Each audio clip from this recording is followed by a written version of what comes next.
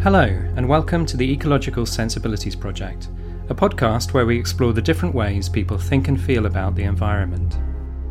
Throughout this series, I'll be talking to a variety of people from different backgrounds, seeking to get a sense of the ways in which they interrelate with the natural world, as well as trying to pick up from them how that relationship might have changed over the course of their lives.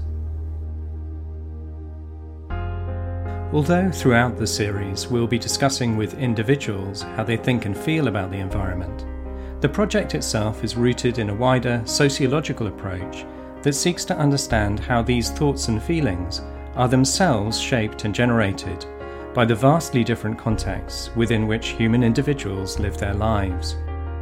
As we listen to each conversation, therefore, the challenge is not just to appreciate the expression of a unique point of view, but rather to tune in to the wider social and historical forces that make such a view possible.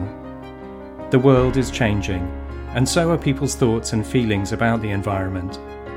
The Ecological Sensibilities Project seeks to dip in and take a litmus test of these kind of movements.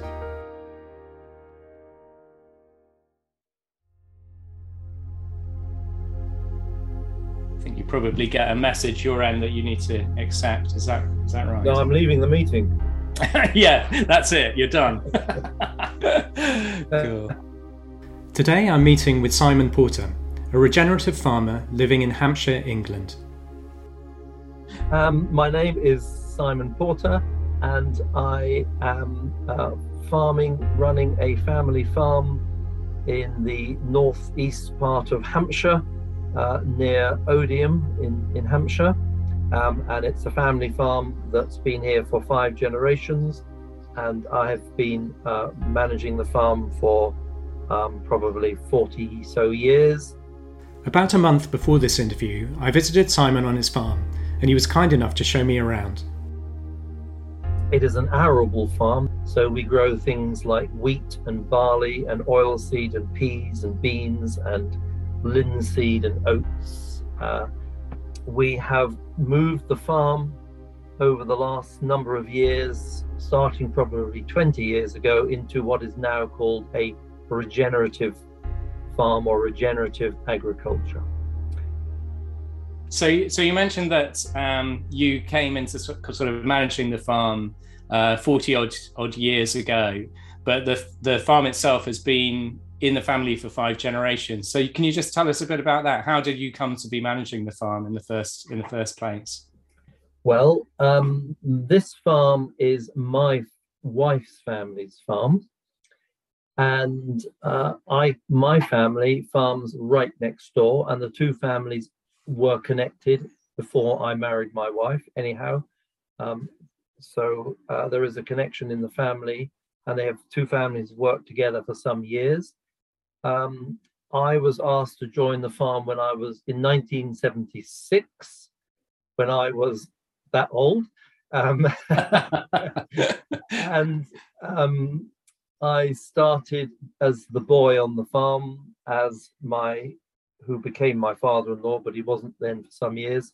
And I was his assistant, but due to unfortunate events within the family, I was given the opportunity of running the farm at a very early age. So by the time I was in my probably late teens, early 20s, I was taking on quite a bit of responsibility for the farm.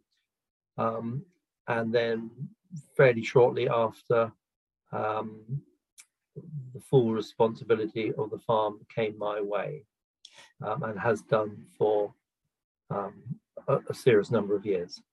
And presumably when you first started running the farm, in terms of kind of knowing how to do that and what to do, I mean, you had a kind of farming history yourself, but presumably you were also learning from the previous generation, from your father-in-law, your future father-in-law, and then father-in-law.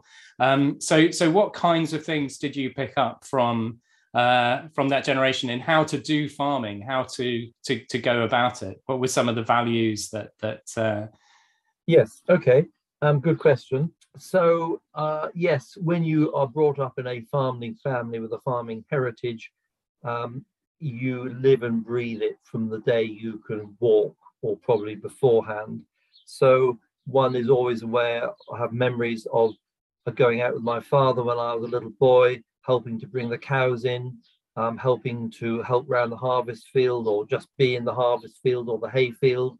Picnics in the hay field all sounds very romantic, but it used to be pretty dusty and a bit noisy at times. And my father exclaiming why something's gone wrong when he should be having a quiet picnic in the hay field. So all of that, you just listen to conversations, you listen to my father talking to his father, you pick up on what they are saying subliminally, probably you're not aware of it. So then at a very early age, I mean, I think I was always asking to do jobs, and I remember my first real proper job was at 9 years old. I was allowed to drive the smallest tractor on the farm and cart some grain out of parts of the farm. And before then, you were given jobs of sweeping up barns and tidying things. And from there, farm vehicles, 10, 11 years old, I was driving the farm vehicles of my own around the farm. At 13 or 14, I had my own farm vehicle that I bought for £5. And so you become resourceful. As an MOT failure, you become resourceful. And at 15 and 16, you're doing farm jobs that the trained farm staff are doing. And so you basically grow into it, and that's how it develops.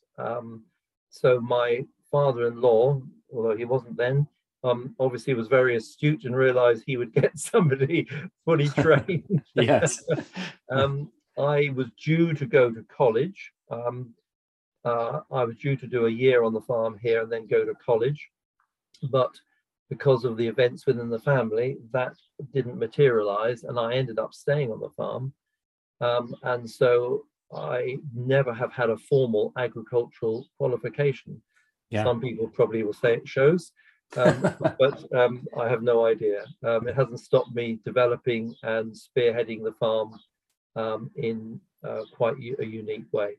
Yes, yeah. So your training has been almost entirely hands-on. I mean, practicing, learning to farm through practicing farming and learning from the previous generations, from those that have gone before, and picking up things in that way. Entirely hands-on, but with a willingness to learn. But more than that, looking back, I realized that I've gone through my life with a deep desire to please people, and not just for the sake of being liked, but I've had a desire that if I'm being told to do something once, I am not going to be told a second time. I want to get it right the first time. Right. And I want to make sure that I do it better than anyone else would do it. That sounds a bit arrogant, but it's just my way of living, and my character is show me and then I'll do it, and I will do it then from then on, hopefully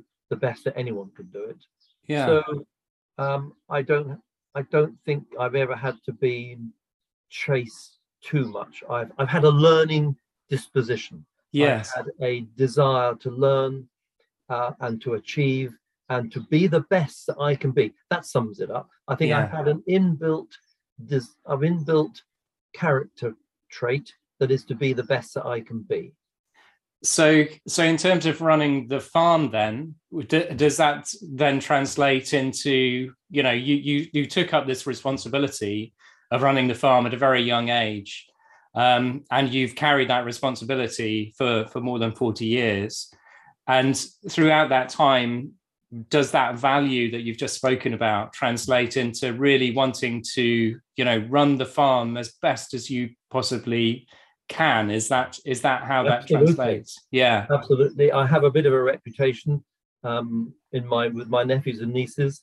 When they used to come to me and say, "Oh, we can't do that," I used to say, "Never say can't to me, because you always can. Just find a way of doing it." So, and that has been my view in life. If I can't find a way of doing it, I will find a way of doing it. Yeah.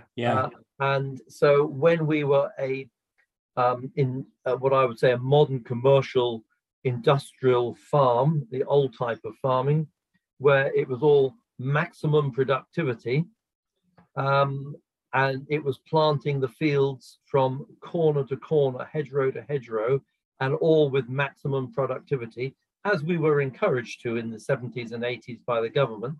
Yes. Then I can remember training my nephews and sending them back and saying, when they're ploughing the field, saying, you've left 2 plough furrows on the edge of the field. That is wasted field. Go back, plough those 2 fields, because everything has to be done properly. Okay. Now, of course, I have to hasten to add that desire for the best and to be the best has translated into my environmental desires. Yes. Yeah, right. So that's really interesting how that's, yeah. So the same kind of, the same kind of value of, wanting to do things well, how that's translated and changed into something different over the years. It's interesting to observe that. Yeah. As I saw the foolishness of continuing with a industrialized form of farming, where we were having to pedal faster to stay still, using ever more crop care chemicals, as I have seen the foolishness of that, and have transferred my desires, affections, enthusiasm to regenerative farming, hopefully my desire to be the best has translated to that as well. And I hope my desire to be the best is in no sense an arrogant desire to show everyone else up. I think it's just who I am. Yeah. I'm going to do, well, my father would say to me, this is where it's come from. I just remembered. Yeah. My father would say to me, if it's worth doing, it's worth doing well. So do it properly. And then he would say, when I used to get help from my friends or my cousins to farm jobs, he was saying, no, you do it yourself. 1 boy's a boy, 2 boys, half a boy, 3 boys, and no boys at all. So in other words, if you want a job done properly by a boy, just ask 1 boy to do it. Interesting. And so there's that sense of do a job properly. Yeah. So those are quite deeply ingrained kind of values that have been transmitted from your father in some way into your life. Yeah, from my father and from my older brother. I had an older brother who was 7 years older than me, who was working at the home farm. Many times I can remember being sent back to do the job again and even again until I'd done it properly. Yeah. And it wasn't unusual. No, it wasn't exceptional to have a bit of a flap round the ear to be told to go back and do it properly again. You learn. Yes. You learn from a little bit of punishment like that. Yeah. and you use the same technique with the younger generation now. Well, I don't think I've ever given them a slap round the ear, because that wasn't my job to do. But many times I've sent them back. Yeah. Interesting. So obviously, I mean, this is a kind of obvious question in one sense, because I know what the answer is going to be, but it's sort of introducing a different kind of thread and stuff in a way. Is that, I mean, essentially, would you describe yourself as an environmentally conscious person today? And what has been the journey for that? I mean, you mentioned that you began to see, how the mode of agriculture that you were pursuing back in the 1970s and 1980s was leading nowhere. Was that something that came in a flash, or was it a kind of progressive thing where you began to question this way of doing things? Can you remember even how that transition happened, whereby you began to lose faith with the way of doing agriculture back then? I think that we saw the first twinkling of the light, inadvertently or by accident. So we adopted a different form of cultivation on the farm for economic reasons. to be able to farm more land with the same resources, i.e. the same staff and tractor, because we had opportunities to expand the business. And so we adopted a system in 2000, the year 2000, called minimal tillage, where we just till the top 2 centimeters, and we leave all of the straw, all of the residue from the crops on the top of the surface for the worms to bring down through. And after doing that for 5 or 6 years, for mainly economical reasons, we began to see the improvement in the soil. And I think that coincided with a general dissatisfaction within my own desire of farming. I just began to have a time of getting fed up with it. In fact, I left farming for a few years to work in a charity industry, because I was a bit disillusioned with it all. But then once I saw the changes that were happening with the soil, I then realized that we needed to pursue this further. And by then we were hearing the whisperings of other people who'd been already on the journey.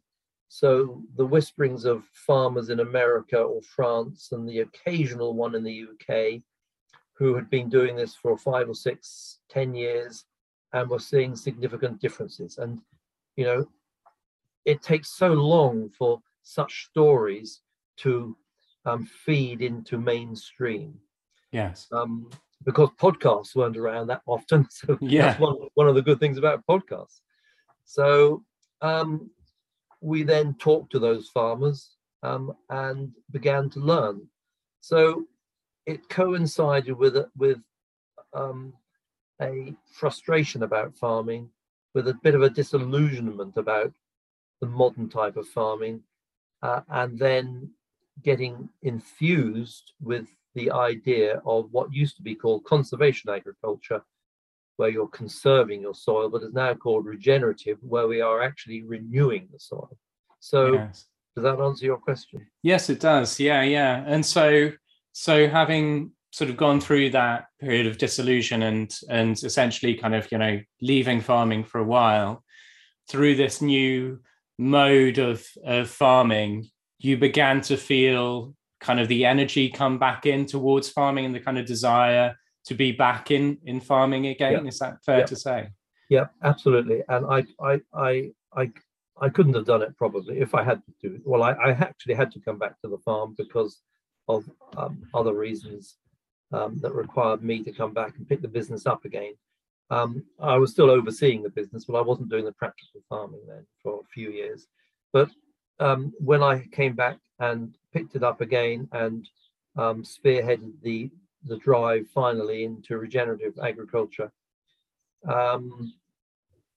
it all came alive again, and I enjoyed it. And it was the difference between practicing a science, which can be a bit dry and dusty, or practicing an art, which is creative and a wonder, and some things are spontaneous and surprising. That's the thing, and that probably also paralleled with some changes in my own life, and my own outlook of life, and my own understanding of life and how life works. So can you tell us a little bit more about that? Was that something that was also happening in the early 2000s, or you say that that was a kind of period where you began to move into this new mode of farming? What were the other things that were happening for you? We started doing minimum tillage in 2000, but it wasn't until 2014 that we actually went into full-blown regenerative farming, which, as you know, probably, the 3 main issues are: you do not move the soil, you keep the soil covered at all times, and you have living roots and crops in the soil at all times. Yes. And so we adopted that in 2014. And in fairness, it was around about that time that I was beginning to question and jettison a lot of the religious concepts that I had been brought up with, and I had taken on board for myself, but had also found wanting. And so I come from a family that would describe themselves as a religious family. And while I have been incredibly grateful for my upbringing, there has been a journey for me that has led to discovering something much greater and much more dynamic and much more beautiful, which I would describe as the eternal spirit that lives in all things and is in all of this universe.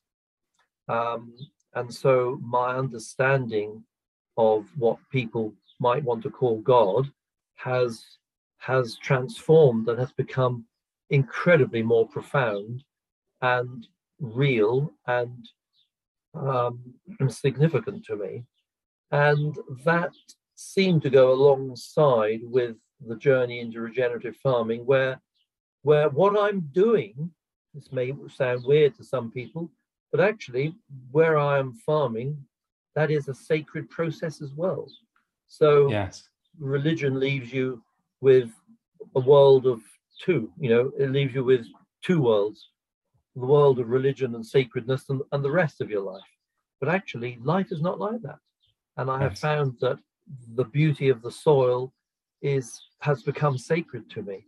And seeing the beautiful flowers emerge in the springtime in the various colors and the variety of plant life and wildlife and hearing the song of the skylark has become something that is part of my whole life. Yes. Yeah.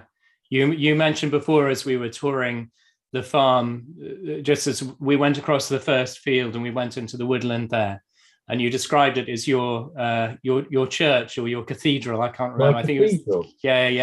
Yeah, I did. I think I was going to send you the poem I wrote about that. Actually. Yes, you still can. Please do. Yeah. So I try and do a morning walk across the field at the back of the farm and in through a wood, and it is stunning at any time when you are present to the moment. So lots of people will walk through that wood and they'll think, oh, this is nice. But when you are present to every sound and present to every moment and present to every smell and everything your eyes are bringing you, then everything becomes alive in a whole new way, I think. So would you say that today in your present experience, you feel more sensorially alive, more alive in your senses, or more alive to, all of these different things that are going on than you were at previous times in your life? Or is that not really the case? Yes, it's a good question. And I had to think about that to answer it. Yes, without a doubt, I am very much more alive and sensitive to everything and everyone around me. And I think that is a unique work of the spirit of love or the spirit of the eternity, that when we become conscious of that spirit, when we become conscious of the divinity in us and around us, and not in any woozy way, but just in a normal living way, I become very much more conscious of the beauty around me. And when I am walking with people, and maybe I did with you, I often stop and point out something very similar, very simple in the hedgerow, but just look at that beauty. Yes. Look at that little insect. Just stop a minute and be aware of the presence there of whatever. And you mentioned that, so there's this, as far as the picture I'm getting, is that, around 2014 was a significant time in the sense that you were embarking fully upon the regenerative farming technique there. But also there were these changes happening in your spirituality and your spiritual outlook, the ways that you were perceiving things and perceiving, the eternal and the eternal spirit. Were there any particular events in that period of time that were significant, or was it in a similar way that I asked about the kind of agriculture thing? Was it a gradual awakening, or were there particular things that happened that caused your spirit to open in this new kind of way? Yes. I have had a number of what people would call spiritual encounters. They haven't involved spiritual forms or spiritual beings, but I have always been able to discern and hear my inner voice talking to me. Now, that inner voice might be the real me. It might be the true Simon who is within me. It might be the spirit of the universe that fills everything. But when I hear the voice within me, that speaks with an authority that is unique to anything else I can read or hear. And one of the most profound moments was sitting in a moment of quietness. So for some years, for 8 or 10 years, sitting in moments of meditation and quietness has been an important part of my daily life. And one of the most profound ones was sitting and listening in quietness and then hearing the inner voice say to me, Simon, I want to show you a bigger God. I want to show you a bigger gospel, and I want to show you a bigger church. And of course, you don't know what that means. You have no idea what those things mean. But now, 10 years on, I'm just still learning what that means. There have been other occasions when I have been, I remember I was in a group of mainly men, I think it was, but in a sort of spiritual retreat. And I had the sensation of my great-grandfather being there with me.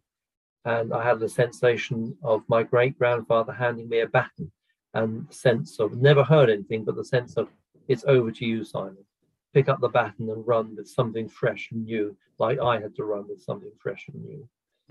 Never met my great-grandfather, but I have read his diaries, and he was a very spiritual man. And there have been a number of things. There are just two that drop in my mind, but there have been a number of significant moments in those stillness and silence that has the inner words have spoken to me and have propelled me into new experiences. Just a question about your great-grandfather. I'm presuming that he was a farmer as well, given that what you've said previously. Is that right? He was a farmer as well. Yes. Yeah. And he was a farmer farming in the Cotswolds, who went through a huge amount of challenges in life, because when you lived in the 1800s, you did go through challenges like 3 children dying and your wife dying after childbirth. Gosh. Now that either throws you onto the divine, or else it throws you into hardness and bitterness and anger. Yes. Thankfully, it threw him onto the divine, and his experiences he wrote about, and also wrote poems, interestingly enough, like I do, and led him to turn his back on an established religion, the Church of England, and to begin to develop and experience a new, simpler form of it, what would then be Christianity. Yes. Yeah. So I hesitate to call myself fully Christian these days, because I'm aware that I have learned from so many other spiritual walks, and people who are very aware and get their sustenance from the life around them and creation around them. Yes. There is so much to learn from so many people. So it must be quite a moving experience to read your great-grandfather's diaries then. Did he write a lot of? Yes, and somewhere I have got a list of some of his writings as well. An aunt of mine actually wrote a book about our family heritage, and a lot of what she wrote actually went back way beyond my great grandfather.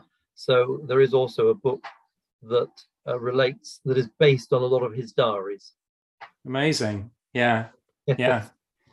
And it sounds like that, there's definitely, as you've mentioned, a similar trajectory in your own life to your great grandfather's life, which is why I suppose that feeling and sensation of him coming and handing you the baton was so significant in one sense, or perhaps you didn't know that at the time that you had that experience. I think what I've learned is that when you first have these spiritual experiences, you might think you know what they mean, but in reality, you have no idea what they're going to mean and how they're going to turn out. And no, you are correct.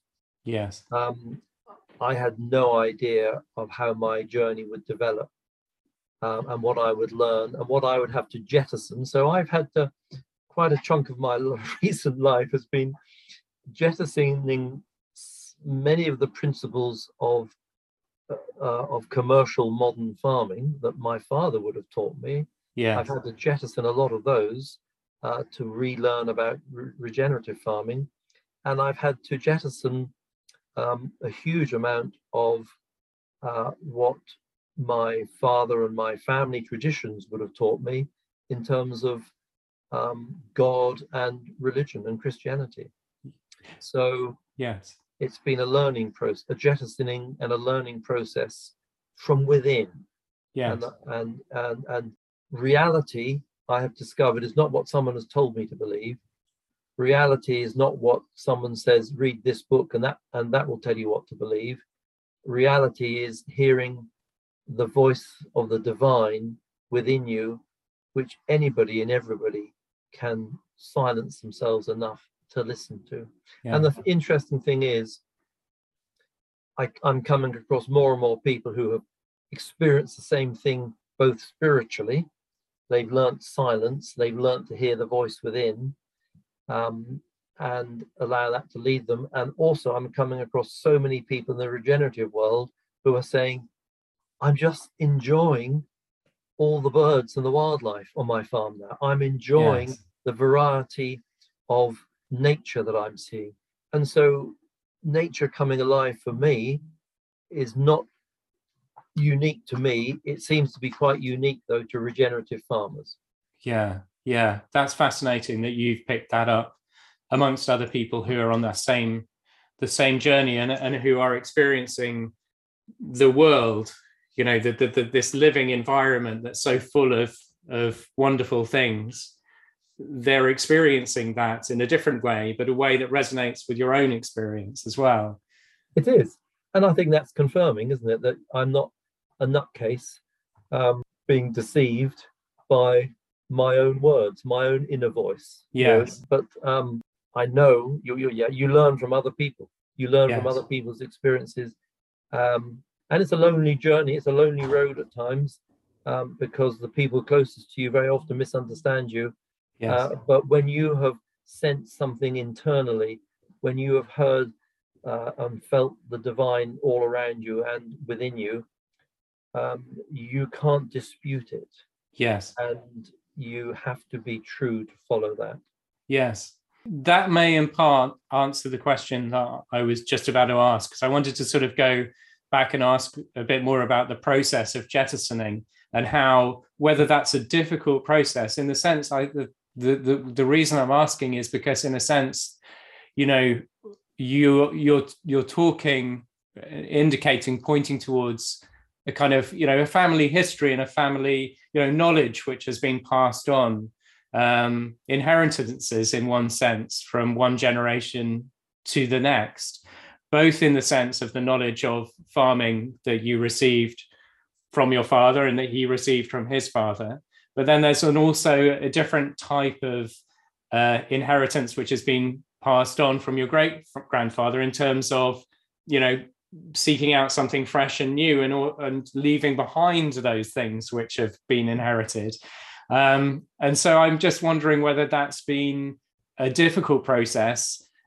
Do you feel some sense of betrayal is too strong a word, but as you move away from the ways that the previous generation have done things, there's a sense in which that's a difficult move. I can relate to that from my own journey, where you decide, well, I'm not going to do things the way my parents did them. I'm not going to do things like that. How does that feel? How has that been worked out within you? Yes, you're right, with difficulty. Not so much with the farming side, because in one sense, people make the false assumption that regenerative farming is going back to how it used to be. It's not. Yeah. But we are learning a lot of lessons from how my grandfather and great-grandfather worked on farmed. But so the farming side is, as long as the farm remains profitable, which it does, and as long as we are producing fields of healthy crops, which we do, and as long as we are re-energizing and reliving the soil, which we are, then who can argue? Yes. Who can argue with that? So no one would argue with that one. You're being the best you can. You're doing the yes. Don't remind me. Yeah. Yeah. So I agree. I think if my father-in-law and his father came back, I have every confidence that they would say, yep, you've made a lot of changes. You're doing things very differently, but the farm looks good. And the profitability is still good, and I would hope the farm will be left, well, I know at present the farm will be left in a far healthier state, yes, than when I took it on, yes, purely because of the regenerative journey. And I'm not saying my father-in-law wouldn't have done the same. I can't say that. I don't know. I'm not saying he made a mistake. He just farmed as other farmers farmed at that time. Yes. In terms of my spiritual journey, that's very much more difficult and challenging. And I suppose I feel a sadness that those who are close to me pretty much misunderstand what's going on in my life. Okay. And the journey of what is often described of mysticism, yes. That is, mysticism is not, again, something all ooh, scary. Mysticism is living from within. And most of religion is about living from without. Not entirely. Of course, people have spiritual experiences. But normally, most religion relies on external people like pastors, teachers, bishops, vicars, priests, and the theology to teach you what to believe. Yeah. Mysticism is hearing the voice within and living from within. And that is misunderstood. Mysticism has been misunderstood by people for centuries. You can read of the 12th century mystics who were equally misunderstood and were rejected by mainline religion. And I'm aware that my own family misunderstand me and would feel sorry for me, and I'm sad about that. Yes. And but it's very hard to explain to other people what is going on within your spirit unless you have experienced it yourself, and maybe you would understand that for yourself. Yes. Yeah, definitely. Is that a fair comment? Yeah, absolutely. Yeah, I mean, what you describe resonates very much with my own journey over the last few years. Interestingly for me, my inherited faith is Catholic. So my mum is a devout Catholic. And in my early days of after, for me, a born again experience, I was very opposed to Catholicism. But I think in recent years, because my own path has led more in this direction of mysticism and the mystics, and my own spirituality has moved in that direction, that I think my mum and I have come to have much more similar faiths, because she has that whole inherited tradition within Catholicism of the mystics. So that's, and I have read many of them. Yes, right. They're great people. Yeah. And could I just ask, is your so you mentioned a certain feeling of being kind of misunderstood in your spiritual journey by people who are close to you. Are your parents still alive? Or no, both my parents and my parents-in-law have passed on for quite a few years now. Okay, but you'd be referring to other people who have I'd kind be referring to siblings and cousins. Okay. And in-laws and that sort of thing. Okay, and in a sense, who practice a kind of faith similar to the one that you practiced, perhaps in your earlier days, and kind of inherited from your parents and that generation. Yeah, that's interesting.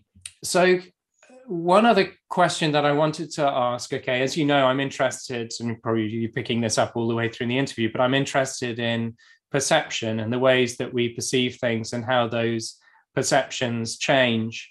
And one of the things that fascinated me as we toured the farm together was the sense in which your perception of the small things, I mean, you've already mentioned it here this morning, your perception of the small things has changed over the years, as far as I understand. The fact, like you were saying, of walking and of stopping, of pausing, of seeing, a flower, or, just as we were walking around, you pointed out various grasses, that were just there, and, just to soak up the kind of beauty of those. And you also mentioned, when we talked before, about a teaspoonful of soil, and the ways in which your perception of that soil has changed to realize, not necessarily that you can see with the physical eye, but the multitude of living forms which are actually in that teaspoon of soil. And so on the one hand, you've got that kind of changed perception of smaller things. And then another part of your story, which I'm picking up, is the fact of this experience you had where you felt the divine spirit say to you, that you're going to be led out, in a sense, to see a bigger God. Was it a bigger God, a bigger church, and a bigger gospel? And a bigger gospel. So you've got this kind of move towards bigness on one side, like expanding on one hand. Yes. And on the other hand, it's actually experientially, it means that you're able to observe and appreciate and soak up the things which are very, very small and very kind of like, that you perhaps didn't notice before. I don't know if you wanted to say anything about that at all. That's very astute of you to pick that up. And now you've mentioned it, it is so true. And of course, that is I think a sign of what I would say classic mysticism or classic spirituality, or not classic, but of spirituality, that you have the two things always going along sort of hand in hand. You have the micro and the macro.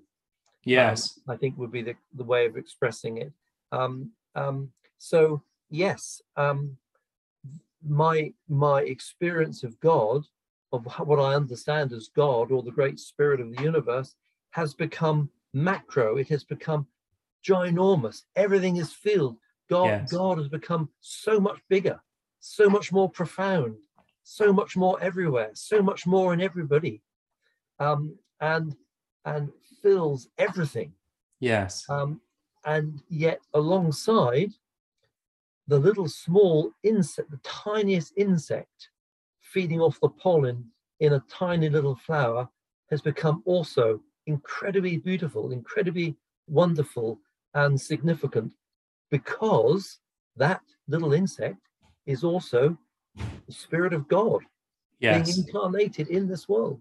Yes. My understanding is, not my understanding, my experience is that every little thing I see, I am not looking at a insignificant insect. I am looking at an incarnation of spirit. Yes. Yes. Yeah. Spirit takes on body and form to be seen and to be realized. Yes. And so yes, the wonder of this life has become ginormous. The wonder of living, the wonder of the world around us, the wonder and beauty of things has become so much greater and better. Yes. As seen in the small. Yes. And I guess if your perception is, as you describe it, it would be impossible to continue with the mode of farming that you were practicing before, which just looks at profitability and those maximizing profit from the land, because in a sense your perception of the wonder of the smallness of the these embodiments of the divine require you in a sense to have a different relationship with the land than perhaps that you did before. Is that? Yes, you're right. Yeah. I just simply do not know how I could have continued along that way. You're right. Yeah. It would have probably blown me apart. Probably led to a nervous breakdown or something. Yeah. But you see, that's why I don't believe in coincidences. That's why I believe that the eternal spirit actually is arranging and working behind the scenes to lead me to the right people and the right thoughts and the right discoveries at the right time for my journey into the spirit. Yes. So that's something else I've learned, is that nothing is a coincidence. And in building a winery that is become a very significant business in its own right, a contract winery, ultimately for 600 tons of grapes, I had no idea how to build a winery. I had no idea how to do any of that. But I didn't even know I was going to do it. I fell into it almost without asking. And I was completely out of my depth. And I had another spiritual experience where I was having to trust the generosity of the spirit of the universe to supply what I didn't have, both in terms of finance and the right people and the right contacts. And all of those things came together without me trying, without me asking, without me advertising. And when people say, however did you build a winery in 9 months during lockdown? I say, I have no idea, beyond the fact that the spirit of this world is generous, is bounty, and is full of love, and managed to draw everything together. That's why the whole world becomes sacred. And nothing is a coincidence, because the spirit of the universe draws the right people and the right things to you at the right time. Yeah. And part of... That's why I've answered your question. I can't even remember what the question was. Nor can I. That's okay. But part of that journey, that you're talking about, and I think it resonates with what you were saying about, when you have, you hear something from the divine, and you at that time you were saying, actually you think you might know what it means, but you have no idea what it means. You have no idea how it's going to be worked out. And so it strikes me that in a sense the attitude that one needs to take up, which you're kind of describing, is an attitude of openness and discovery and curiosity, and because without that you're not going to be able to go on this journey, that actually leads you into this kind of bigger place, I suppose. Yes. You have to learn to give up your own ideas. Yeah. You have to learn to be humble. So this is why the great spiritual teacher Jesus spoke about those wonderful words called the Beatitudes. It's all about being humble. It's Yeah. all about having no pride. It's all about being uncertain. Yes. It's all about saying you don't know. It's all about getting rid of all of your certainties, whether it's about farming or whether it's about your religion. It's about getting rid of them. And I came across a phrase that was written by Rumi, the mystic of the 1500s or something. His Yes. little phrase was, sell your cleverness and buy bewilderment. And I finished it off by saying, get rid of your certainty and find unknowing, return from existence to non-existence, for I am not of this world, I belong to spirit. Yes. And there's this whole sense that we have to let go of our certainties, we have to let go of our assuredness, we have to let go of everything we're positive about, and we have to take on a spirit of submission, of surrender, of learning, of bewilderment, of interest in anything. And if I talk to somebody and I have already decided what the outcome of that conversation will be and who that person is and what they believe, then I have already lost the reward. Yes. I have to talk to anybody and everybody as a sense of I could learn from this person, from this encounter. Yes. Maybe. And I have learned that when I'm walking, and I do a lot of walking now, when I'm walking, if I meet somebody, I meet them as though I'm meeting the spirit. Yes. And maybe I will have the reward of the spirit speaking to me and teaching me something more. Yeah. And I think that attitude almost requires a particular attitude towards time as well, isn't it? Because you've got to give time to things and to people. You've got to slow your life down. Slow down. Yeah. I think what's fascinating in talking to you today, Simon, is about, how, in a sense, I love the way that all of these different aspects that you're talking about, particularly the spirituality and the spiritual aspect, and the materiality of existence, how those things are, they've come together. They've come together in your life very clearly, and I think it's a great example of that. The very fact that you're a farmer, that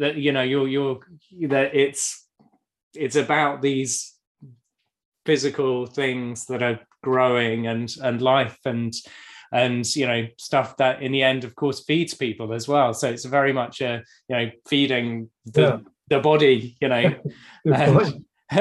and so I love the way I'm loving hearing the way that your spirituality and the spirit and the material, just the way they've come together in your life, and the way that works itself out in very, very real, concrete ways. Concrete's not the right term, but they're real material ways in the farm. I think that's just lovely to see.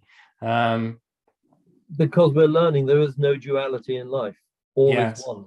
Yeah. All is one. End of. Yeah. And do you find, we'll just finish in a minute. I also have to nip off in a minute as well. But I suppose I just the one of the last questions I want to ask really is do you find that there are enough people that you meet with who are on a similar kind of journey, both amongst the farming communities? I mean, you've mentioned already those who may have very different spiritual orientations, and yet who are actually, discovering, some of the things which you're describing in a similar way. So both with the farming community and with other people that you meet, do you think there are enough people on this kind of similar path in some way? Enough for what? I don't know why. I don't know quite what I'm asking there. I guess. Well, my answer is that I am finding more and more, Yes. and I have had to learn to look for people who I am of one spirit with, generally outside of the established religions. Yes. Not Yeah. entirely, not entirely at all. But there are many, many people outside of what who would not see themselves as religious in any way, but they might describe themselves as spiritual, who are becoming ever more aware of the beauty of this universe and the beauty of this earth. And I don't think it's any coincidence that the environmental agenda in this world is growing and growing and growing. And there can be all sorts of wrong motives why some people may be doing that. Whether it's from greed or whether it's because they are certain that they are right or something. But the fact that it is growing. And so how I see this world continuing and is that we are living in a time of great spiritual upheaval where a lot of the established religions are being bypassed by people who are encountering the divine mystically within them, from religious background or no religious background. And as those numbers of people grow and become a dynamic, this world will change. And I remember years ago reading a book by the guy whose name I can't remember, it's behind me. And they did some experiments where I think it was 0.01% of a community, if they are in agreement, they can change that community. Right. So it doesn't need everybody to think differently, to change this world for the better. Yeah. It just needs enough of us where we are of one mind and of seeing one future and rejoicing in the beauty and oneness of all. And then this world and our communities can begin to change. Yes. Yeah. And so you are hopeful for the future. I mean, sometimes, for those of us who are concerned about the environment, the environmental crisis and all of this, it can be, very worrying, very concerning. Do you feel that we can respond sufficiently, that humanity can respond sufficiently to the environmental crisis of the time? Or is that too big a question? I believe, how do I know? I'm just a simple farmer. But my gut response, my feeling response is that nothing is left to mankind and to coincidences entirely. Yes. There is a loving, intelligent energy that is behind this universe. Yeah. And I can't think that loving, intelligent energy won't that it wouldn't be prevented from the gradual restoration of this earth. So I am hopeful. Yes. I'm ever positive, and I see the signs all the time. The growing understanding of regenerative farming, the growing trend of understanding the ecology around us, the growing movements, and even the growing movements of is it the Me Too movement that was a few years ago where, that has called time on the male arrogance that they can do whatever they want to a woman. Yes. That, to me, is all part of the story of the universe becoming more friendly, more gentle, and undoing the harm that mankind has done. And you've only got to read stories of history in the 1200s, even in the UK, to see the terror and horror that it was to live in those days. Yeah. And that's all gone. We've moved on. Yeah. Life is evolving. Mankind and humanity is evolving, and we are still evolving to a better place as we evolve closer to an understanding and an encounter, not an understanding, an encounter with the divine. And I think we will come through. Yeah. Humanity will come through eventually.